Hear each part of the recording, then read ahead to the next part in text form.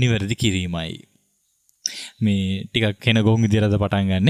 මේ නිවැරදි කිරීමයි කියලා පටන් ගන්න ටොපික් එක අපි එපිසෝඩ් අංක 12 දී කතා කළා ටීවී එක ගැන. ඉතින් අපි කිව්වා එදා ලංකාවේ පළවෙනි ටීවී channel එක TNL කියලා. TNL නෙමෙයි ස්වාධීන රූපවාහිනිය තමයි පටන් ගත්තේ. ඒක රොජර්ට පවර ගත්තට පස්සේ තමයි TNL එක පටන් ගත්තේ.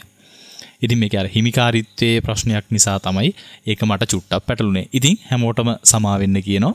වැරද්ද නිවැරදි කරගන්නවා. එහෙනම් අපි පටන් ගමු ටොපික් එක එපිසෝඩ් අංක 13.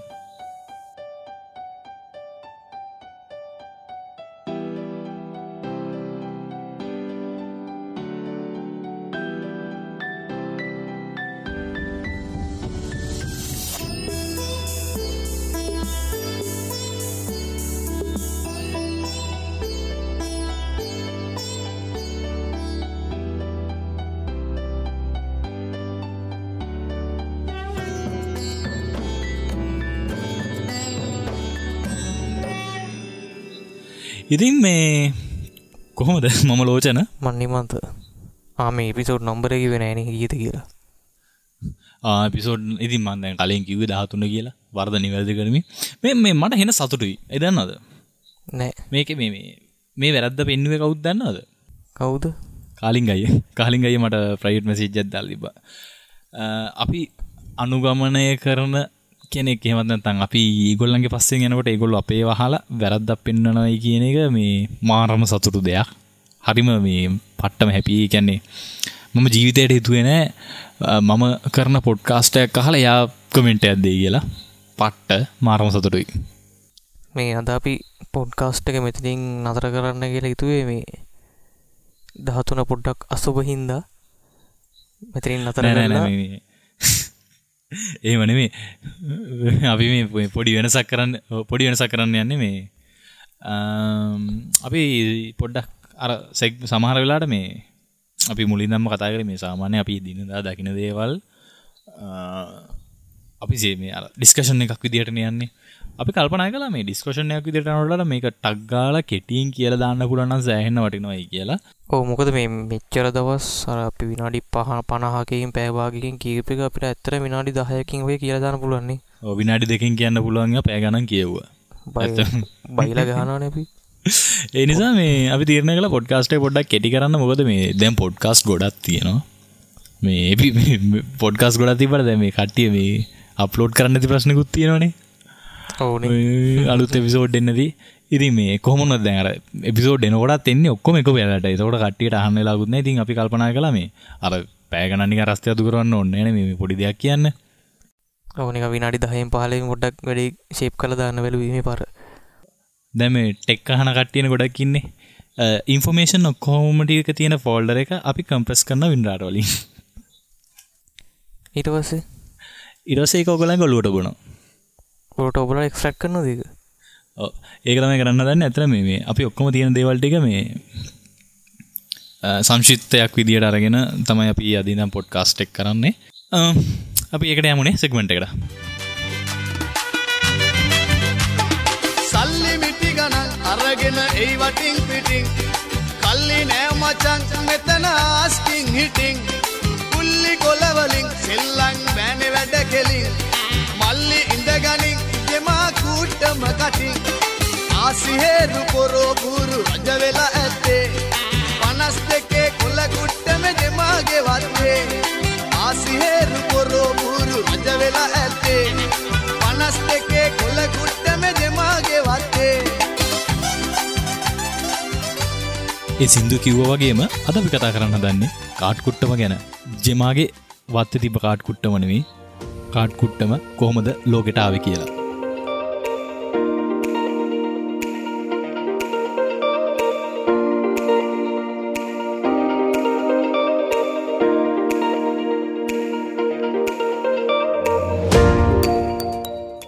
සාමාන්‍යයෙන් කාට් කුට්ටම කියන්නේ ශ්‍රී ලංකාවේ අපිට නම් මලගයක් එක්කම ඒත් එක්කම යාළු ටිකක් එකතු වුනහම එහෙමත් නැත්නම් පොඩි ෂොට් එකක් දානකොට අපේ ළඟට එන දෙයක්. ඒත් එක්කම ජාත්‍යන්තරයේ ගත්තාම කැසිනෝ සමාජ ශාලාවල මේ වගේ ටිකක් හයිෆයි තැන්වල තියෙන දෙයක් තමයි මේ කාට් කුට්ටම කියලා කියන්නේ. මේක කොළ 52ක් තියෙනවා. අපි කතා කරන්න හදන්නේ මේ කොළ 52 ගැන.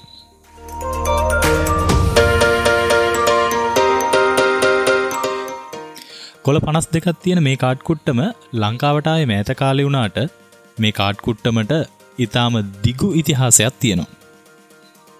පුරාවිද්‍යාත්මක සාක්ෂි වලට අනුව කාඩ් සෙල්ලමේ ඉතිහාසය 9 වෙනි සියවස දක්වා කාලයට දිව යනවා. ක්‍රිස්තු වර්ෂ 9 වෙනි සියවසේ චීන දේශය පාලනය කරපු ටැන් රජවංශ කාලයේදී තමයි මේ කාඩ් සෙල්ලම පටන් ගන්න තියෙන්නේ. අපි කොයි කවුරුත් දන්නවා කඩදාසි නිෂ්පාදනය ආරම්භ වුණේ චීනයේ. ඉතින් මේ කඩදාසි සම්බන්ධ මොන දේ වුණත් චීනය හා සම්බන්ධ වෙලා තමයි ගොඩක් දුරට සිද්ධ වෙලා තියෙන්නේ. මේ කාඩ් ගැන ලිඛිත සාක්ෂි හම්බ වෙන්නේ ටැන් රජ සමයේ හිටපු චීන ලේඛකයෙකු ක්‍රිස්තු වර්ෂ 868 දී ලියපු collection of miscellanea at Du Yang කියන ලියවිල්ලේ. ඉතින් මේ අපි කතා කරපු ටැන් රජවංශයේ ඊසොන් නම් අධිරාජ්‍යයේ දියණියක් විච්ච ටොන් චෑන් කුමරිය ඇයගේ සැමියා අයිති වෙලා තිබ්බ ගෝත්‍රයක සමාජිකයින් කොළ යොදා ගැනීමෙන් සෙල්ලමක් කළ ක්‍රීඩාවක නියැලුණු බව අපි අර කලින් කතා කරපු පොතේ සඳහන් වෙනවා. මේ කොළ සෙල්ලම් ගැන ලියවිලා තියෙන පළවෙනි පොත වෙන්නේ යෙසි ගෙක්සි මේක ලියලා තියෙන්නේ ටැන් රජ සමයේ හිටපු කාන්තාවක්. ක්‍රිස්තු වර්ෂ 960 ඉඳලා 1279 කාලය වෙනකන් චීනයේ පාලනය කරපු සොන් රජවංශයේ කාලේ හිටපු විද්වතෙක් විච්ච ඔයන් ෂූන් විසින් සඳහන් කර තියෙන විදියට කඩදාසි භාවිතයට පැමිණියට පස්සේ තමයි අර මං කලින් කිව්ව විදියටම චීනේනේ අපි කඩදාසි හොයාගත්තයි කියලා අපි දන්නේ. ඒ කාලේම තමයි මේ කොළ සෙල්ලම. ඒ කියන්නේ කඩදාසි නිෂ්පාදනය වෙච්ච කාලයට සාපේක්ෂවම තමයි කාඩ් සෙල්ලමක් පටන් ගන්න තියෙන්නේ. දැනට හම් වෙලා තියෙන පැරණිම කාඩ් එක විදියට තියෙන්නේ කිය කලෙක්ෂන් කියලා හඳුන්වන ක්‍රිස්තු වර්ෂ 12 13 සතවර්ෂ වලට අයත් කොළ 4ක්. බොහෝ විට ෆටිමිඩ් අයුබිඩ් රාජවංශ වලට පස්සේ සහ මම්ලක් රාජවංශයට පෙර කාල සීමාවල ඇතුලේ මේක නිර්මාණය වුණයි කියලා සැලකෙනවා. මේ කාඩ් ටික දැනට ග්‍රීසියේ බෙනකි කෞතුකාගාරයේ තැන්පත් කරලා තියෙනවා. බොහෝ දුරට සම්පූර්ණ 15 වෙනි සියවසට අයත් මිසර කාඩ් කුට්ටමක් 1939 දී තුර්කියේ තොප්කපි මැදුරෙන් හොයාගෙන තියෙනවා. පුරාවිද්‍යාඥයෝ විශ්වාස කරන විදියට මේ තොප්කපි කාඩ් කුට්ටමේ පෝලෝ යෂ්ටි, කඩු, කාසි ඒත් එකම කුසලාන යන සිව්වංශ වලට අයත් කොළ 52ක් තිබිලා තියෙනවා. හැබැයි මේක අද තියෙන කාඩ් වලට වඩා වෙනස්. මේ එක වංශයකට අයිති කොළ 13ක් තියලා තියෙනවා. ඒ කොළ 13න් 10ක් අංක තියෙන කාඩ් වෙද්දී අනිත් කාඩ් තුනේ රජු, යුව රජු සහ දෙවෙනි යුව රජු නිරූපණය කිරීම සිද්ධ වෙලා තියෙනවා. මේක බොහෝ දුරට අද තියෙන කාඩ් වලට සමාන වෙලා තියෙනවා. කුරුස යුද්ධයට සහභාගී වී ආයෙත් ගෙදර එන යුද්ධ බටයින්ට ක්‍රිස්තු වර්ෂ 1965 දී පමණ මම්ලක් සුල්තාන් රජු සමයට අයත් ඉස්ලාම් කාඩ් කුට්ටම දකුණු දිග යුරෝපයට හඳුන්වලා දීලා තියෙනවා. මිසරයේදී භාවිතා කරපු සිව්වංශයන් අතරින් පෝලෝ යෂ්ටිය යුරෝපයට ආගන්තුක වූ නිසා ඒගොල්ලෝ ඒ වෙනුවට බැටන් පොල්ලක් එහෙමත් නැත්නම් මුගුරක් වගේ දේවල් සංකේත විදියට පාවිච්චි කරලා තියෙනවා. ඉතින් යුරෝපයට එද්දී තමයි කාඩ් කුට්ටම සෑහෙන්න වෙනස් වුනේ. වැඩිකල් යන්න කලින් අනිත් අර හැම ප්‍රදේශයකටම වැඩිය යුරෝපය පුරා මේ කාඩ් කුට්ටම ගොඩක් ප්‍රසිද්ධ වෙනවා.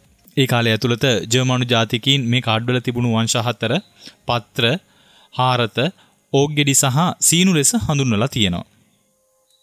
සාම්ප්‍රදායික ජර්මනු කාඩ් කුට්ටම මේ රූප හතරත් සමගින් නිරූපණය කරලා තියෙන්නේ සැරයන්, ඉහළ නිලධාරියා, රජු සහ ආසියා යන තනතුරු. මේ කොහොම වුණත් මුළු මහත් යුරෝපය පුරාම ජනප්‍රිය වුණේ ජර්මනු කාඩ් කුට්ටම ඇසුරු කරගෙන කරන ලද පංශ කාඩ් කුට්ටමයි. ඒ වගේම වර්තමානයේ පාවිච්චි වෙන අපි අද පාවිච්චි කරන කාඩ් කුට්ටමේ වංශ හතරත් හඳුන්වලා දුන්නේ පංශ කාඩ් කුට්ටමෙන්මයි. හාරත වංශයේ මගින් කතෝලික පල්ලියත්, රුවිතය මගින් හිසත්, කලාබර මගින් ගොවියන්වත්, ස්කෝප්ප මගින් නයිට්වරුන් සහ උන්ගේ හෙල්ලයත් නිරූපණය කරලා තියෙනවා. මේකෙන් වැඩවසම් යුගයේ ප්‍රංශයේ පැවති සමාජ තලයන් වන පූජ්‍ය පක්ෂය, යුද හමුදාව, කුලී ගොවි ජනතාව සහ රදල පැලැන්තිය නියෝජනය කරන බව පේනවා. ප්‍රංශ කාඩ් කුට්ටමට අලුතෙන් හේරා, පොරව සහ බූරුවා විදියට කාඩ් 3ක් හඳුන්වා දුන්නා අලුත් රූප 3ක්. ඉස්කෝප් පෙරේරා මගින් හීබ්‍රු බයිබලයේ සඳහන් වන ඊශ්‍රායලයේ දෙවැනි රජු වන ඩේවිඩ් රජුත්, කලාබර හේරා මගින් මහා ඇලෙක්සැන්ඩර් අධිරාජ්‍යත්, හාරත හේරා මගින් ශුද්ධ වූ රෝමයේ පළවෙනි චාල්ස් රජු හෝ ප්‍රංශයේ අපරාජිත 7 වෙනි චාල්ස් රජු ඒත් එක්කම රුවිත හේරා මගින් ජූලියස් සීසර් පෙන්눔 කරන බව සැලකෙනවා. කාඩ් කුට්ටමක විකටයක ඉන්න කාඩ් දෙකක් තියෙනව නේද? මේකෙන් සෙල්ලම් කරලා තියෙනවද? මං හිතන්නේ ගොඩක් අය සෙල්ලම් කරලා නැහැ. මේ කාඩ් දෙක තියෙන්නේ යුකා කියන ක්‍රීඩාව සඳහා. ඒකේ එකම පාට තියෙන බූරුව දෙන්නෙක්ගේ කාඩ් දෙකක් ඕන නිසා. බූරුව දෙන්නෙක් ප්‍රශ්නයක් නේ. සිවිල් යුද්ධ සමයේ සංක්‍රමණිකයන් විසින් ඇමරිකා එක්සත් ජනපදයට හඳුන්වා දුන් යුකා ක්‍රීඩාව බිහි වෙලා තියෙන්නේ ජර්මනියේ ඇල්සාස් ලොරෙන් ප්‍රදේශයේ. යුකා ක්‍රීඩාව කිරීමේදී ජර්මානු බසින් බව ලෙස හැඳින්වූ බූරුවා මේ කාඩ් පාත් දෙකක් එකතු වුනහම ඉහළම වටිනාකමක් හිමි වෙනවා. ඒ කියන්නේ බූරුව දෙන්නෙක් සෙට් වුනාම පට්ට වටිනවා. පස්සේ කාලෙදී උච්චාරණයේ පහසුව සඳහා බව කියන වචනය බෝව වෙලා පස්සේ ජෝකර් විදියට වෙනස් වෙන්නේ නැති කියලා විශ්වාස කරනවා. අපි ඉතින් කතා කළේ අපි හැමෝම හැමදාම දකින කාඩ් 52 කුට්ටමේ අතීතය ඒත් එක්කම ලෝකයේ පුරා කොහොමද ජනප්‍රිය වෙලා තියෙන්නේ කියලා. බලමු ලංකාවේ කොහොමද ජනප්‍රිය වෙලා තියෙන්නේ කියලා. ඒක මට වඩා හොඳට ලංකාවේ ප්‍රවීණ ගායකයෙක් විච්ච නිහල් නෙල්සන් මහත්තයා මෙන්න මේ විදියට කියනවා. බෙට් එක රුපියල් 1000යි රෝමට 120යි. කොයි කාටත් නීතිය ඒකයි. කට් එක දෙන්නේ එක්කෙනයි රවුමට ඔට්ටු පොලිමයි. පයි වාරුව වටේ මුර කරයි. හිට් එක දෙන්න ට්‍රයි කරයි. කොළ ටික දෙපැත්තට එලයි. කොයි කාගෙත් පපුව දැන් ගැහෙයි. සෙට් එක හුඟ දෙනෙක් වඳයි. සමහරු වටේටම ණයයි. හයි පයි කන් එතන බාල්දුයි.